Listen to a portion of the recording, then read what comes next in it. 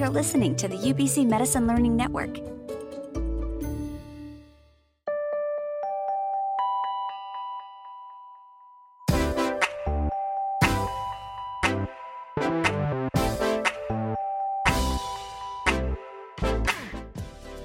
You're listening to Metamorphosis, a podcast designed to help medical students navigate their medical careers. Today's episode is another installment of our resident series, where we're interviewing residents with the aim of learning about their path to residency and the specialty they ended up pursuing. My name is Adam. And my name is Aiden. On today's episode, we will be chatting with Dr. Alexa Mordhorst, a first-year vascular surgery resident out at UBC and the founder of clinicalanatomy.ca.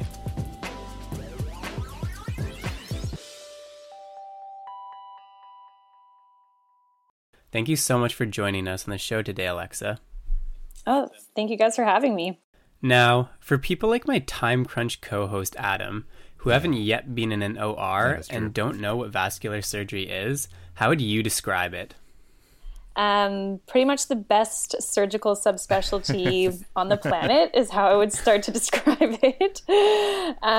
But more realistically, vascular surgery is the surgery done on every aspect of the circulatory system. So we work on arteries and veins. Classically, although it does vary from institution to institution, pretty much anything outside of the heart that's a blood vessel we will operate on. So we're from the neck to the tip of the toes. And yeah, we deal with all kinds of stuff, whether it's venous pathology, whether it's arterial aneurysms, arterial occlusions requiring bypasses, acutely ischemic limbs, anything that involves any segment of the vascular system, that's what we operate on. Cool. Thank you for opening my eyes to that. Yeah, I can confirm that definitely helped me out. Before we get into how you ended up deciding on vascular surgery, I want to take you all the way back to your decision to pursue medicine. Was this something that was always on your radar? Yes, but for reasons I don't know why. Nobody in my family is in medicine or surgery, but from a super young age, like literally 5 years old, I just was obsessed with becoming a surgeon, not a doctor, a surgeon. Very, very specific. Yeah, it's always been on my radar. I think like growing up, my grandparents, I guess, were in the hospital quite a bit. So we were sort of exposed to the hospital atmosphere. But it's super interesting. Like my sister grew up hating anything that was related to medicine at all. But I just grew up with only the focus of getting to med school and becoming a surgeon as my only goal. So yeah, it's been on my radar for a little bit. So something you've told us in the past is that you have a background in the performing arts. I was wondering if you could just talk a little bit about that because it's such a unique background to have going into medicine. Yeah, performing arts was my entire life outside of school. From a super young age, both my sister and I were super competitive dancers. And then just when I got a little bit older, found out that I was, sort of okay at singing. So my life kind of took a bit of a musical theater route. But yeah, that was pretty much my entire life. And a lot of my friends took it sort of professionally and made it their career. And there was a very small segment of my life when I thought, maybe this is what I want to do. That lasted maybe 2 days. And then I went back onto that medical school train. But I still love the performing arts. If I can't, it's kind of hard to be involved in shows. And I've certainly not been as active in that world as I would love to. But I love, even being a consumer of anything musical, creative, performance-wise. I love it. So yeah, it's a huge outlet for me. Well, I would love to ask you for a sample of your singing voice, but never in 100 years. I won't put you through that. Is that something you've been able to maintain while you're doing medicine or doing your residency? It's been hard. Like I think growing up and just being at a level that took up, hours of my day every day, 6 or 7 days a week, and being used to that level, coming into even undergrad, like I took a bit of a step down and, I was involved in musical and performance arts clubs, but academics was first. And then coming to med school, I had no idea what to expect coming into med school, and I was absolutely terrified. So that took a hard backseat. Right. But I still managed to, even if it's just coming home and listening to music or whatever. I was part of the jazz interest group and things like that. I've always tried to maintain some aspect of it in my life, but it certainly has been a way, way, way backseat at this point in time, especially with residency. But I'm happy just singing in the shower or singing in the car. You ever sing in the OR? Yeah, because we play a lot of music, Nice. so I definitely do. Nice. Quietly, though, under the mask. More just like humming under the mask. Yeah. Oh, that's great. Yeah, that's awesome. Thanks for sharing that. And that's a pretty exciting background, and seems like a pretty interesting path that led you into medical school. But when you came into medical school, did you have a pretty good idea, or absolutely none at all, of what specialty you might want to do? Yeah, so I was really obsessed with plastic surgery from that age 5. Very specifically, I wanted to be a plastic surgeon. My parents still have evidence of our grade 1 time capsule thing that we opened at graduation that I want to be a plastic surgeon. And I don't know why. So yeah, coming into med school, I was very dead set on becoming a plastic surgeon. But I was aware that this decision had absolutely no foundation. It's not like I knew any plastic surgeons or had shadowed anything. I had no idea where it came from, probably just from watching a lot of TV. So I tried to sample a lot of areas of medicine just to make sure I was certain of the path I wanted to choose. I tried to shadow as much as I could, as many specialties as I could, and just get as much exposure as I could. And I think that's really important to sort of in the earlier years of medical school, because you have such a limited amount of time to choose your path.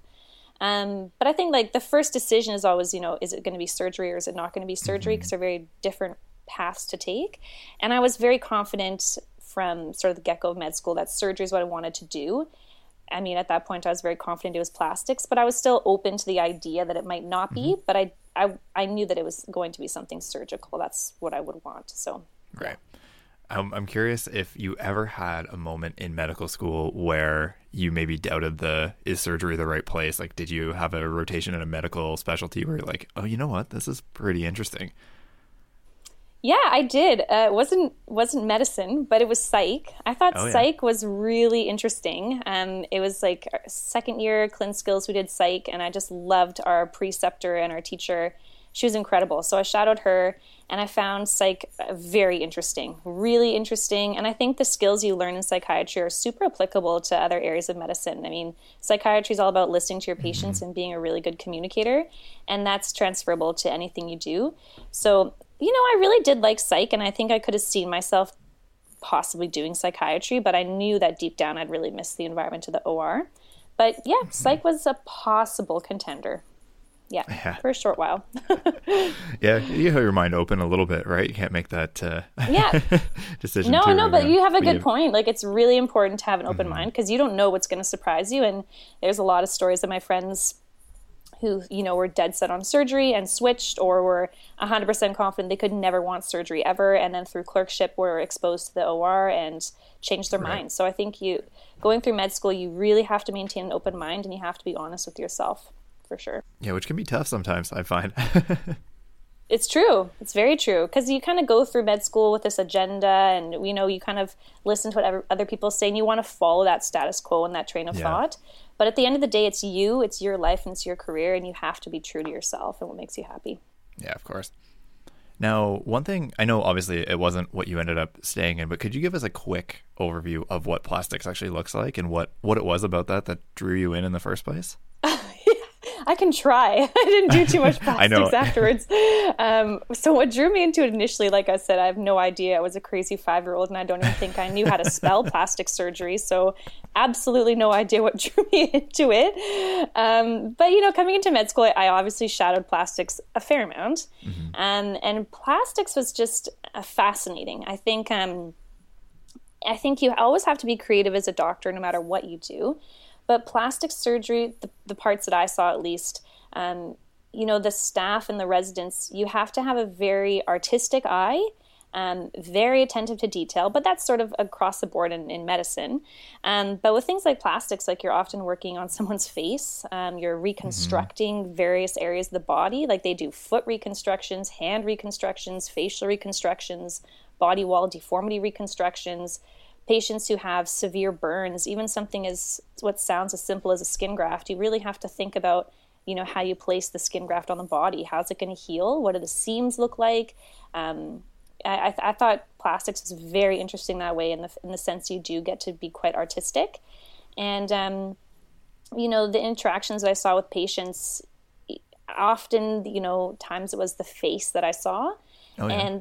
And I can't think of anything more important than your face, right? That's what everybody sees, and it's a huge source of insecurity when there's been trauma or burns or whatnot. So, to have that connection with a patient when you're working on sort of one of the most vulnerable areas for a person is incredible. And I think the creativity that they have is sensational, and their skill and sort of variability in skill is outstanding. Like they work everywhere.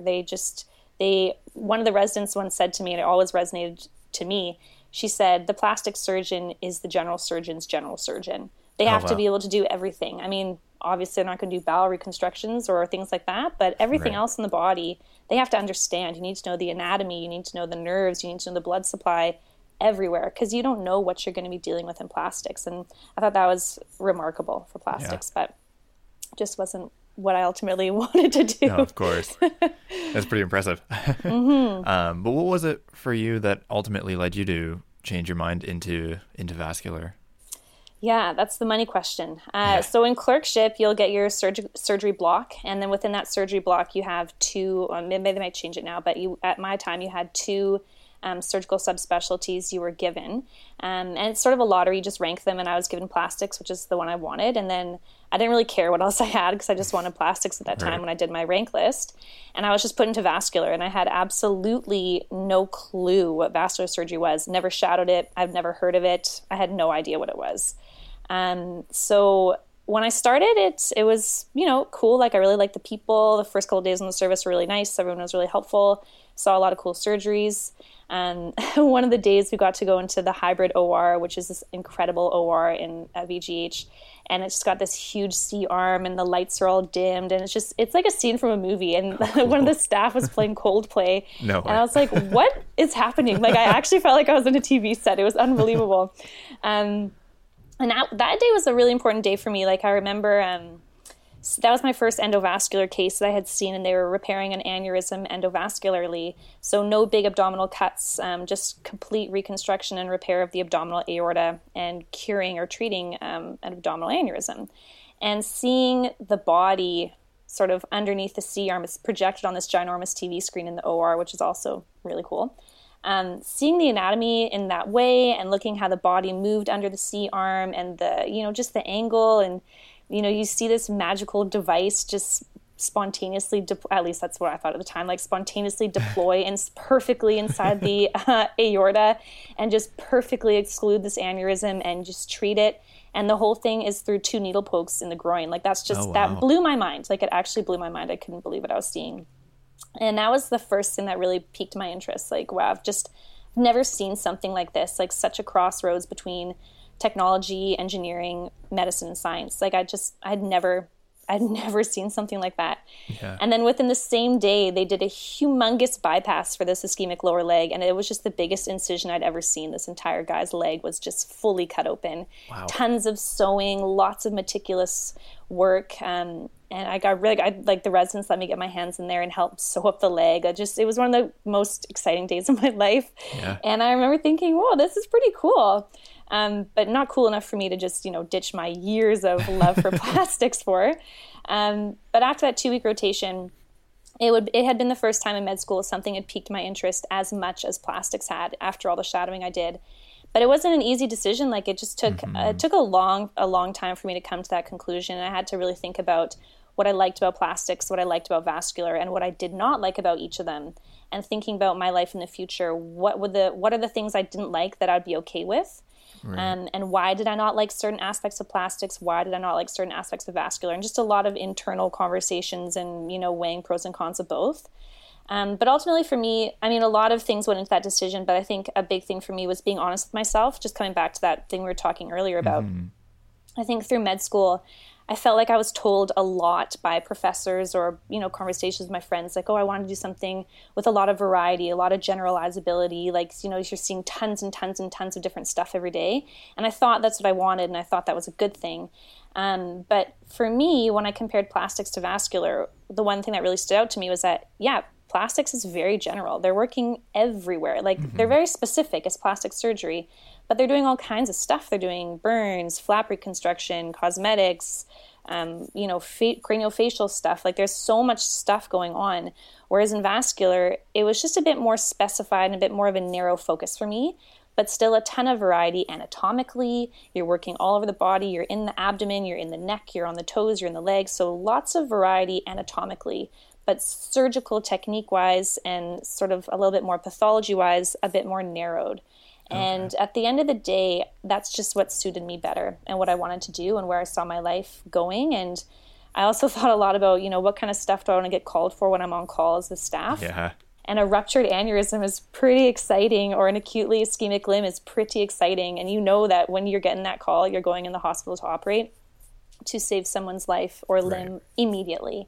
And that was really cool. So lots of discussions, but a lot of little things kind of added up to that big decision.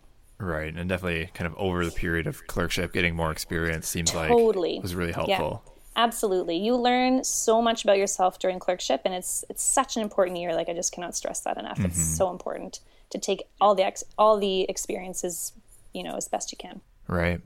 Do you have any advice on the best way to approach clerkship then?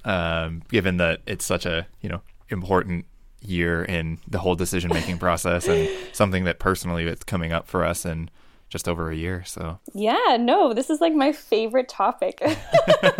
Great. My favorite topic. I think so. Like I just said, clerkship is not only is it such an important year because you're learning about everything in medicine, but it's such a special opportunity and such a remarkable year. Like, never in your life will you get to be exposed to so many facets of medicine and surgery and everything with pretty much no responsibility and very, very few expectations. The point of you going through clerkship is to be exposed to as much as you can, soak up as much as you can as a sponge, and just learn what you want and what makes you happy. And there's, you're part of a team, and you have lots of direct patient exposure, but not a ton of direct responsibility. Sure, you'll be given tasks because you're part of the team, but the expectations and the responsibility is quite low as a clerk. Something I did not know. I was terrified to be a clerk, but now as a resident looking back on it, I can see the differences. So I think my advice for clerkship is just try your hardest to just let go of those anxieties and those jitters before the new, the start of clerkship or the start of a new rotation. I mean, it's easier said than done. I had them every single time. My anxiety basically consumed me. Of course. But if I had to go back and do it all again, I would just try my hardest to really put those to rest, because what every staff and every resident wants you to get out of clerkship is to enjoy yourself, experience the rotation you're on and what it has to offer, and put yourself in the future. Really look at that rotation, say, is this what I want to do? Is this what I love? In the good times and the bad, because you will have both on all rotations. And just take, every experience and every opportunity you can, and just enjoy it. It's just such a special year, and a year you'll never have again. So really just enjoy it as much as you can, because it's such a great experience. I wish this is one of those times where I wish it wasn't a radio show and like people could see that. I'm just smiling. That's wonderful advice. Well, I'm happy to say it as I say it to everybody as often as I can. Yeah, we'll just put it on loop. Yeah, sure. Anytime we're going to listen to this episode a year from now and kind of get like fired up going into the first day of clerkship. Oh, it's just the best. It's just the best year. And just, remember that, because you'll get the anxiety, and that's normal. I mean, it's totally normal, but just try your best to just have fun and just soak it all up. Yeah. It's a pretty unique experience. So then clerkship finishes, you do your electives, and then there's the big daunting CARMS process that comes up. So did you personally only apply to vascular surgery for CARMS? No, I didn't. This is such a great topic, you guys, like such good questions. I applied to vascular as well as general surgery. I had pretty much I had dedicated myself to vascular by the time I got to fourth year for sure. But I was super concerned. The year prior to me, vascular was insanely competitive. And I was scared, as I think anybody would be. And vascular used to be a branch of general surgery. So it used to be, you could go through your 5 years of general surgery, finish that, and then do a 2-year fellowship in vascular. But then in the last decade or so, maybe just under the last 10 years, in Canada and the States, vascular has become what they call a direct entry program. Okay. So you just do 5 years of vascular surgery and then you're done. However, there are still certain schools in Canada and in the States that take a vascular fellow after completing general surgery. So to kind of give myself sort of like a backdoor entry into vascular if need be, I also applied to general surgery in case the direct entry vascular didn't work out for me. Right. That makes sense. And that's something that, isn't abundantly clear, at least after a year, of how all of the intricacies of the CARMS process end up working out. Nothing's clear about CARMS. No, it's all a black box. You just throw it in and hope it pumps out a match. Best. Yeah. Yeah. Do you know, this is maybe kind of a random question, but do you know if the process is a little bit different at all for the surgical specialties, or if there's maybe a bit of a different approach versus some of the medical specialties? I don't know. I'm not sure. I think the process of CARMS is pretty much the same no matter what you're applying to, but don't quote me on that for sure. Yeah. I think maybe the difference is for some of the smaller subspecialties, maybe they might have more sort of focused or direct questions. And I would bet that the interview process is much different in the sense that when I had my interviews for vascular, every interview I had met the people on electives. I had met all the staff. So it wasn't it was still very daunting. Do not get me wrong. I was very stressed and anxious. But I at least had recognized the faces. I knew who the people were from electives. Yeah. Whereas on something much larger like family or internal medicine or maybe even gen surg, you might not know the person interviewing you just because there's so many people who apply and also so many people who work in that specialty. But I think the whole process of the application is probably similar across the board. Right. And so with vascular then specifically, are they typically smaller programs in the school? Like, are there only a few vascular residents per year? Yes. Yeah. And you'll see that with like the smaller subspecialties. They just take less people because the demand is typically less. Right. So speaking to vascular, I know in my year there was maybe 9 spots across the country. Oh, wow. Yeah, they only take 1 resident per program, except for U of T takes 2 residents. Okay. And not every school in Canada even has a vascular training program. And some of the schools in Canada that do have a vascular training program, they alternate between taking a direct entry 1 year and then the next year taking a general surgery fellow. So you kind of have to figure out how many seats are in your year based on what they took last year. And then, like I said, no schools east of Quebec have any direct entry training programs. Right. Yeah. So it just adds to the black box. It does. And for anything you do in CARMS, you have to do a bit of legwork. Like I did call a lot of programs and ask, because I couldn't find the information, I would just call and ask, was a fellow taken last year or is there a seat this year? And so you got to do a bit of legwork, but, you figure it out as you go along. Yeah. I guess because it worked so well last time I asked this, I'm just curious, do you have any tidbits of advice for the CARMS process? Make us feel great. Ever? I think CARMS is another thing. Obviously a high stress time, understandably. I can't think of a more stressful time in CARMS. You're choosing your career. It's terrifying. No questions. Yeah. But we all have to go through it and we all survive. My piece of advice, I think, the application itself, it's like on a website portal. And when you log in, there's like a whole bunch of demographic information you have to put in. You basically have to put in your entire CV into a new format. You have to reformat your whole CV, put that in. It's like there's just a ton of busy work at the beginning. So what I did is as soon as CARMS opened up the CARMS portal, I would just kind of get on that portal right away and just finish that busy work. That doesn't take any thinking. Like you don't have to think about anything. You're inputting your demographics and your address and all that crap. Just, get all that stuff out of the way. And it opens up before your electives actually start. So you can get a pretty good leg up on that and just get it done well before you're pretty stressed. And then the other sort of half of the CARMS application is your personal essays for each program you apply to. You write an essay basically answering the question, why do you want to go here and why do you want to do this program? And that for me, I'm a very weak writer. So that for me was my biggest source of stress because I'm not the greatest writer. Right. So I would just I started early, kind of had like a running Word document and kind of creating this, basis of an essay about why I want to do vascular surgery, because that can be applicable to all the essays. Right. And then the second paragraph or the second section of why this school, I would just change for each school. But every time I did an elective, I would try to jot something down. Like, I'm not saying writing in full sentences because I just didn't do that and I'm a little bit lazy. But just jotting down some things like, what stood out to the program. Was there a cool case I had during the program or my elective there, sorry.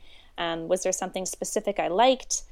Just so I could, go back to it when I write the actual paragraph for that school. And also for the interviews, because sometimes in some of the interviews, they'll ask you, like, what did you enjoy about your time here? What did you not enjoy about your time here? Or what do you not like about our program? So just having some details just jotted down I found very helpful.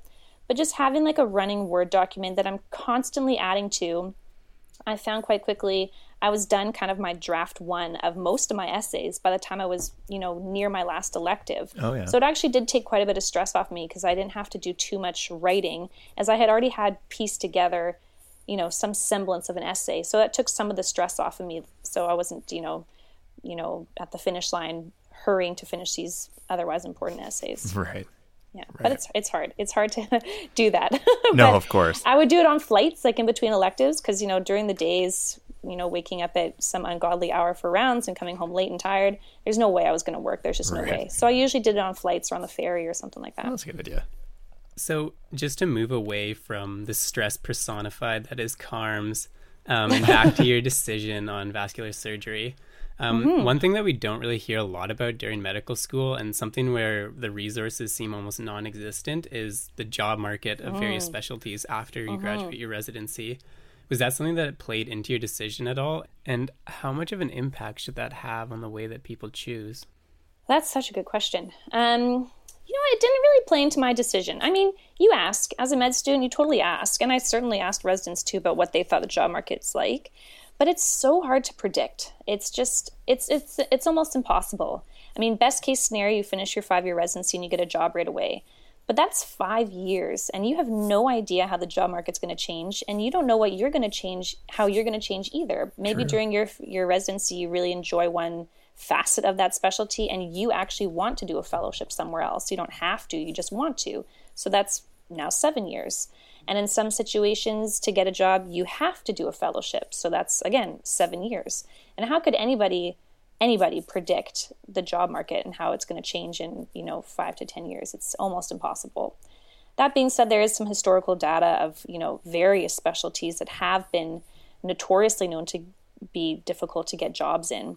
But I don't know. I think it didn't play into my decision very much because at the end of the day, for me, it's more important to do what you love. And if it takes longer to get there, well, then so be it. But at least when I get there, I'll know that I'll be happy.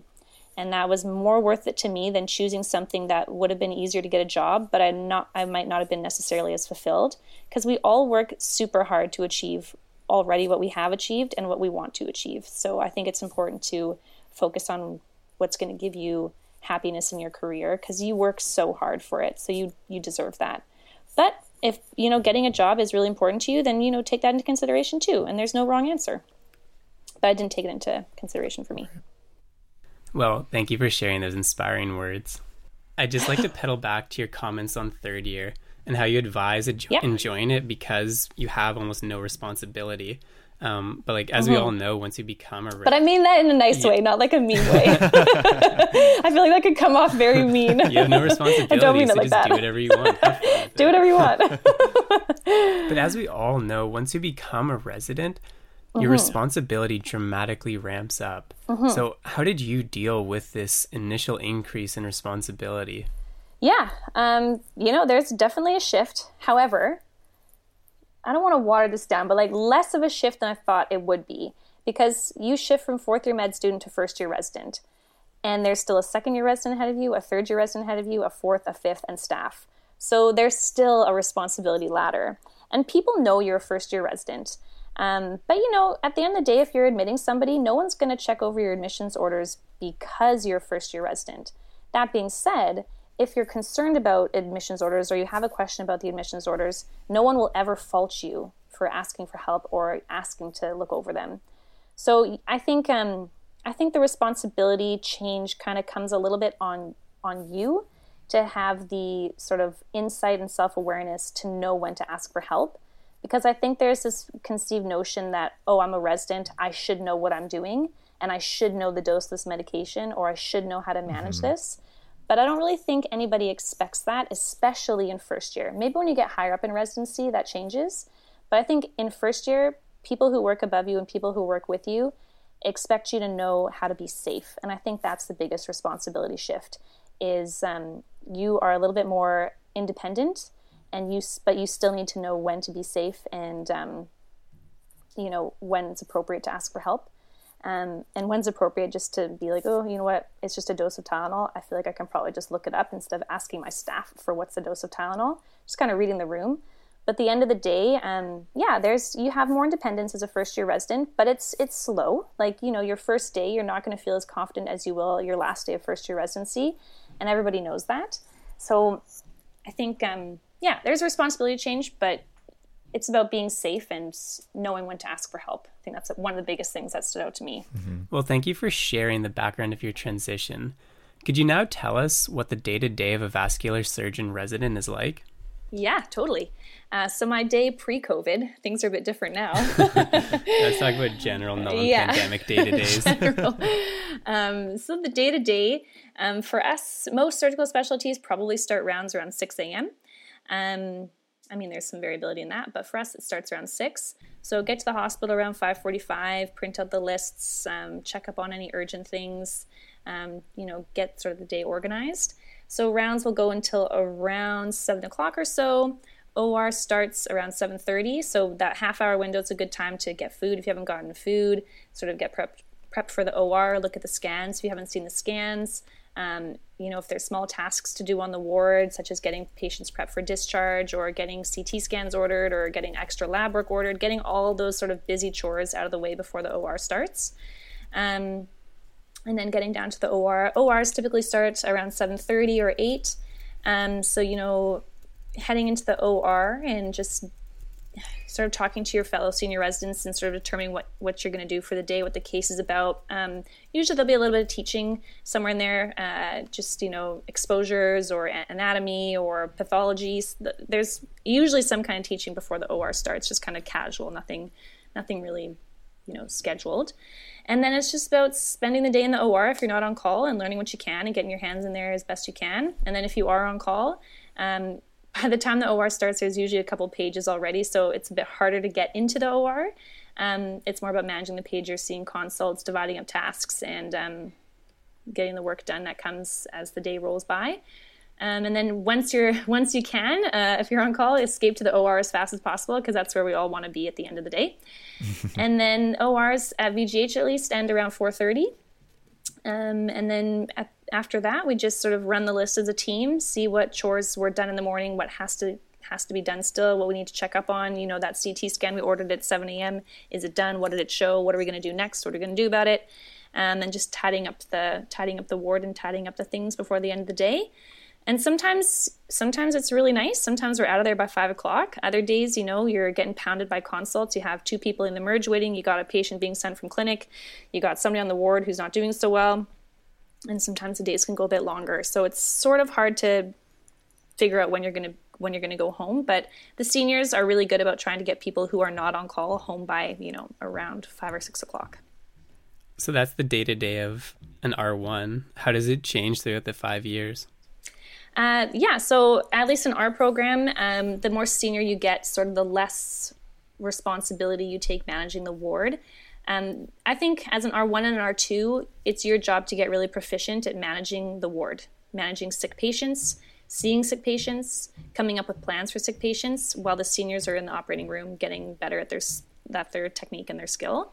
So as you progress through residency, at least what I've seen so far, is the seniors spend more time in the operating room getting more hands-on training for the more intricate parts of the procedure, and less time doing sort of the nitty-gritty management, sort of scut work, if you will, that the juniors take care of.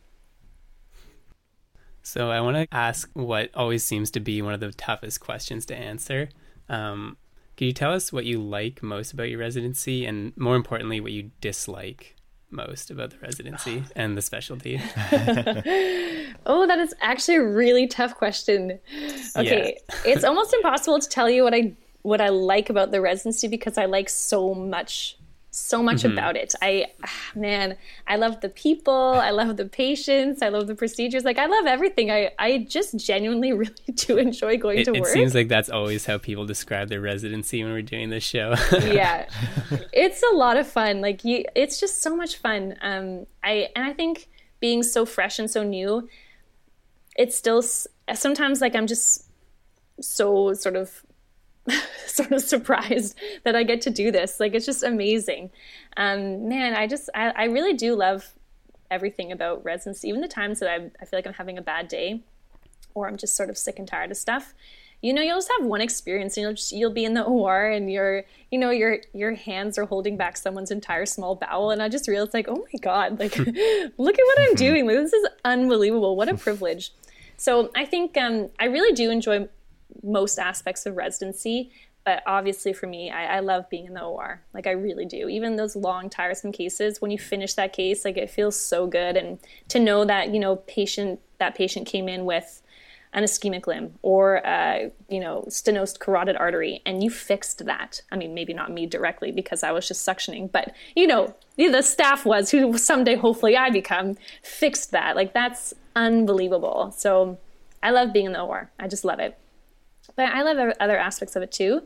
And then what I don't like about it, that's way harder to answer. This gives people a rounded view on it. No, it's true. I'm trying to think about what I don't like about vascular. Do you want something vascular specific?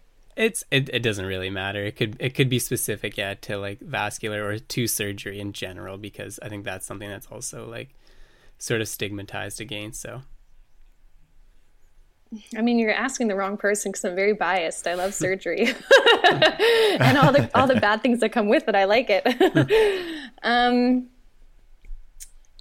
Oh man, that's a tough question. Should have asked me this in advance so I could have prepared something. I don't know. Yeah. I guess, man, I would say like maybe the unpredictable nature of it. Like sometimes, but I know that's a bad answer because even when I'm not on call and a very exciting case comes in, I would rather stay to see that exciting case than go home. Right. But, sometimes I would suppose if you had made plans for something or you want to go do something and it's a bit unpredictable and maybe sometimes you feel like you should stay, maybe that wouldn't be great for some people. But for me, like I said, I would actually rather stay at work. So it's not what right. I don't really mind that aspect, but I think some people would not like that aspect of it. Is surgery can sometimes be much more unpredictable than other fields of medicine for sure. And cases can go wrong and you can be stuck there way longer than you anticipate for, anything. And yeah, a lot of the time you're going to have to put these surgeries before everything else. Yeah, you do. You do at the end of the day, because if somebody needs an urgent surgery, you got to deal with that. You got to be there. So that leads really well into what I'd like to talk about next, which is just this sort of stigma around surgical residencies among medical students. There's just this idea that they're totally life-consuming, brutally difficult, and maybe even host to a toxic culture. Have you had any experiences with these stereotypes, or are they just that, stereotypes? Yeah, I mean, we've all heard those. I've heard those. Everyone's heard those. You see them on TV all the time. I don't think that's really a big surprise. But for me personally, I have never once experienced that from an attending. I think people always have this idea that surgical attendings are going to yell at you or, be cruel or whatnot. And, there are certain attendings that maybe aren't as chatty as others, maybe not as warm as others, but you just see that and you just act appropriately. So, don't, talk as much in the OR and, ask appropriate questions, but don't start chatter or conversation. But I've personally never had, one of those bad stereotypical experiences. That being said, I do have friends who have, and I think, maybe they do exist still. But I would say confidently the rate of those happening is going down significantly. I think there's a huge push in the surgical culture now to really change that. A lot of residents love having learners. They really want that changed, and none of us believe that stigma. It is a different environment, but I mean, I had weird times on medicine too that I didn't really like, or had staff on, medicine that I didn't really like, and I had staff that I loved on medicine, and there was electives I had in surgery that, that surgeon has a temper, but it's not just because they're a surgeon. It's just who they are. But I never had anything direct to me necessarily, and I think that culture is starting to shift. So working along a similar vein, for the people who never believe these myths in the first place and know they want to do surgery, do you have any advice for choosing a subspecialty of surgery that's right for them? Yeah, totally. The answer is shadow. You just got to get out there. You have to expose yourself to as much as you can and as often as you can. Even small things like get a suture kit. Do you like suturing? Do you enjoy that? Obviously, no one's good at it when you're first starting to learn it, but do you like that challenge? But I think shadowing is super important. There's lots of things in the surgical world that I never shadowed, and I just never got exposure to. I've never seen an ENT case. I've never seen a urology case. There's lots of stuff I've never seen, despite shadowing quite a bit in first and second year and continuing to shadow throughout clerkship when I could. That being said, when I was in clerkship, I was shadowing more vascular because I was really kind of tossing up between plastics and vascular at that time. But you have to just expose yourself as much as you can. And I know, at least in vascular, we allow medical students to shadow residents and staff. So I don't know if that's the case for all other surgical specialties, but people are very happy to have med students come shadow. It's no problem. So just reaching out to staff and not being scared to email people that you don't know and get that exposure. That's awesome. I think I'm going to look forward to shadowing when we're able to now. Yes, hopefully COVID's kind of putting a... hopefully soon, but bigger fish to fry on that front. Yeah. But that's I think that's a really useful thing for us to know moving forward, that it's really the only way you can get the exposure to some of those clinical settings, right? Absolutely. And, I mean, Aiden already called me out for never being in an OR before, but... Sorry to do that to you. maybe sometime soon. And even if you think you don't like surgery, you can never see yourself in surgery, shadow it anyways. Yeah. Make sure, because you don't know. Make sure. You have no idea. I'm curious so thinking about this. So again, never been in an OR. So the first time that you're actually involved in a surgery, I just think about like the first time you're either like obviously making a cut or like actually having your hand involved in a surgery. What was that like? Yeah. Okay, I can remember two like early experiences. So the first time I scrubbed ever, I must have been within the first week or two of med school. Like it was super early. I was very keen to shadow surgery. And I had no idea what I was doing, obviously. And so this resident, she very nicely taught me how to scrub, and I was shadowing Gen Surg at St. Paul's. And I walked in, and my hands were like so awkwardly high up in the air. Like I was just so scared to touch anything. I was so terrified. And as soon as I opened the door, I touched the door and had to restart scrubbing all over again. And the scrub nurse like made it very obvious. She was like, "No, you just touched the door. Like go start again." So I was so embarrassed. Like nobody cares. Like nobody cared. So that was funny. And then the first time that I actually got to suture a human, I had practiced. I bought a suture kit like the day I got accepted to med school. Basically, I was super excited. So I had a little bit of skill. I'm not saying I was good by any means, but I was okay on my little practice foamy pad. And I was shadowing plastics, and one of the plastics resident let me close the skin. The last case of the day, and he's like, take your time. And the tremor I had was unlike anything you've ever seen before. It was just crazy. I was so shaky and so nervous, and I remember apologizing. I was like, "Oh my God, I'm so sorry. This is so embarrassing." It's like, you know what? It's okay. We all have a tremor. Even we have tremors as senior residents, and they go away with time, but it's nothing to be ashamed of. And he was just so kind and helpful, and taught me like little skills to minimize the tremor, and resting my hand on the table as opposed to holding it way up in the air, which is where it was. And I was so scared, but it's normal, right? It's a big first step, and you don't get to see the human body in the way that you do in the OR, and it's a totally new thing. So everyone was very happy and very nice about it. Yeah, I imagine it was nice to kind of normalize that process too, because I'm sitting here like finishing my 20 ounces of coffee that I have a day and worrying about like how am I going to hold steady But I have tons of coffee every day. But I still get a tremor in the OR. Like if I'm doing something new or something I'm not entirely comfortable with, like I will notice a huge tremor. And, I've learned these little tricks along the way to minimize that. And it helps. And I see staff who have slight tremors too. It's not the end of the world. We're all human. Yeah. I think the difference is when you're attending or a senior resident, you just have so many years of practice under your belt. You can accommodate for it better, and it's not so new. Whereas when I have a tremor, it looks like I'm like there's an earthquake in my body. Like it's just crazy. So, but everyone's just so understanding, and it's a huge learning curve, and everyone's aware of that. Right. But it feels amazing. Oh, I can imagine. Now I'm excited. Yeah. Good. Yeah, exactly. And this is the whole point. Yeah. So one thing you mentioned a couple times are fellowships. And I know that's a little bit of a ways away for you, but I was just wondering if you could talk a little bit about what those are and how that works. Yeah, I can give it a whirl. So fellowship is basically like more training in a more specialized area that you've already been trained in. Okay. So for example, general surgery has a ton of fellowships because general surgery, as it sounds, is very general. They have to know everything. They have to know trauma, they have to know breast, they have to know abdominal, they have to know everything general surgery does. So when you go through your 5-year residency of general surgery, if you want to do something specific and you just want your practice to be maybe colorectal surgery, dealing with colon cancers and colon removals and things like that, you're going to do a fellowship training just on colorectal surgery as opposed to doing trauma, as opposed to doing breast and sort of repeating all the things that fall under the huge umbrella of general surgery. It's just more training that's much more focused in a field of that specialty. Right. Is that something you would consider doing in the future, or I guess kind of see how the next number of years go?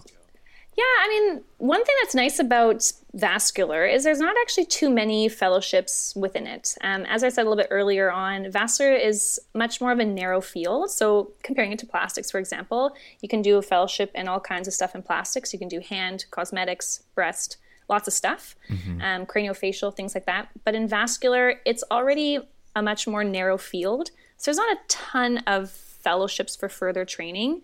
Most of the fellowships that we have, from my understanding, and I haven't looked too much into this, but from what I understand, a lot of the fellowships are sort of more complex aortic stuff, so complex aortic reconstructions, large thoraco-abdominal aortic aneurysms, complex endovascular procedures, things a bit more next level.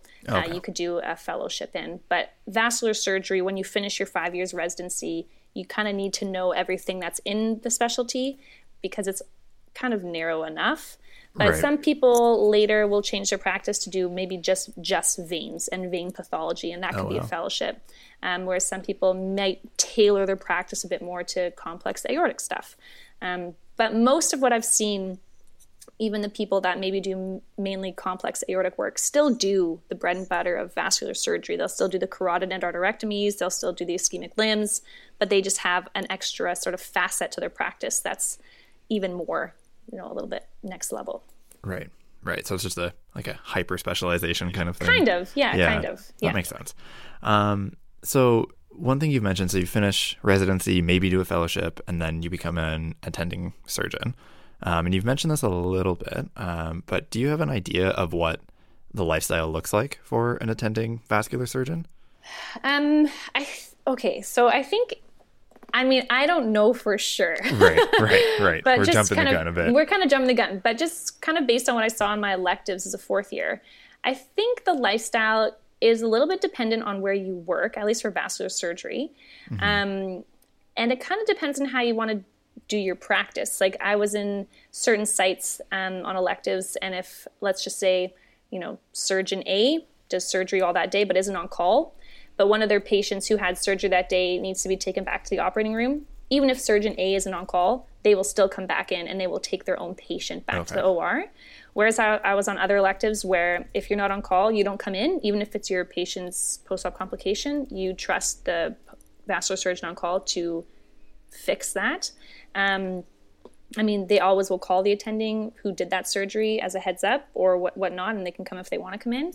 But I think for the most part, from what I saw, vascular surgeons will tend to come in for their own patient complications, like if it's a take back that day, but if it's multiple weeks later, not necessarily. Right. But I think the life of a staff surgeon in vascular surgery, I think it's okay lifestyle wise. Like I said, like the beauty of vascular is when you're on call, it's such a narrow field. Sometimes you don't get any calls at night, and I've had a couple call shifts even when I haven't had a single page overnight. But then there's other nights when, you know, stuff's going down and things are getting crazy. You as the attending, you are coming in and you are doing life or limb surgery that night, no matter what it is. But that's an exciting feature. Like, I would much rather come into the hospital in the middle of the night as an attending knowing I'm going to do an absolute emergency procedure that night to save somebody's life or save somebody's limb, versus coming in as an attending and doing a surgery because I have to, not necessarily because it's urgent, just because I'm on call and I have to be there. So, you know, that's a nice aspect to it. But I think the lifestyle's okay. No matter what you do in surgery, you will always have certain times in your life when you're going to have to make a sacrifice. But that's, I think, no matter what, if you're in medicine, for the most part. It might be a bit different in surgery. Like I said, some of that unpredictable nature.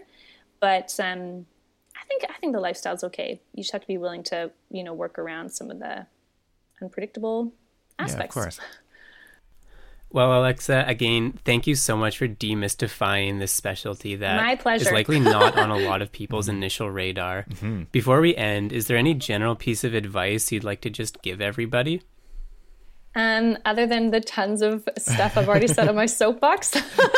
We'll bring the soapbox back one last time. Third time's the charm.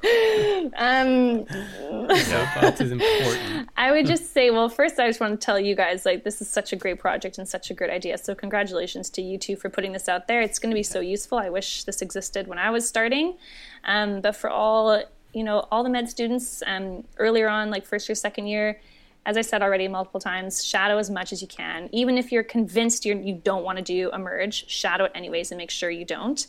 And then coming into clerkship, be true to yourself, keep a very open mind, show up on time, have a good attitude, and just be willing to soak in as many experiences and opportunities as you can, because it's just such a wonderful year. And fourth year, everyone goes through CARMS. Everyone's going to be stressed and anxious, but we all do it. You have lots of support. You will get through it. You know, just manage your time as best you can. Awesome. Well, I think we'll end it on that positive note. And that's it for our episode today. Thank you so much for joining us, Dr. Morthorst. Oh, thank you so much. Please call me Alexa. Thank you for joining us, Alexa. There we go. Yeah. And good luck in all your future endeavors. Thanks so much. Thanks to you guys too.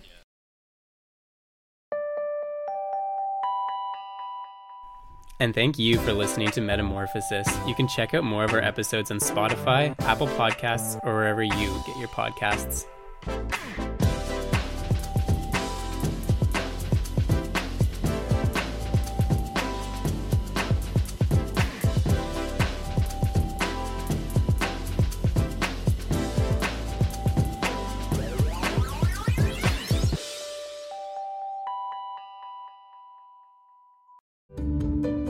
This has been a presentation of the UBC Medicine Learning Network.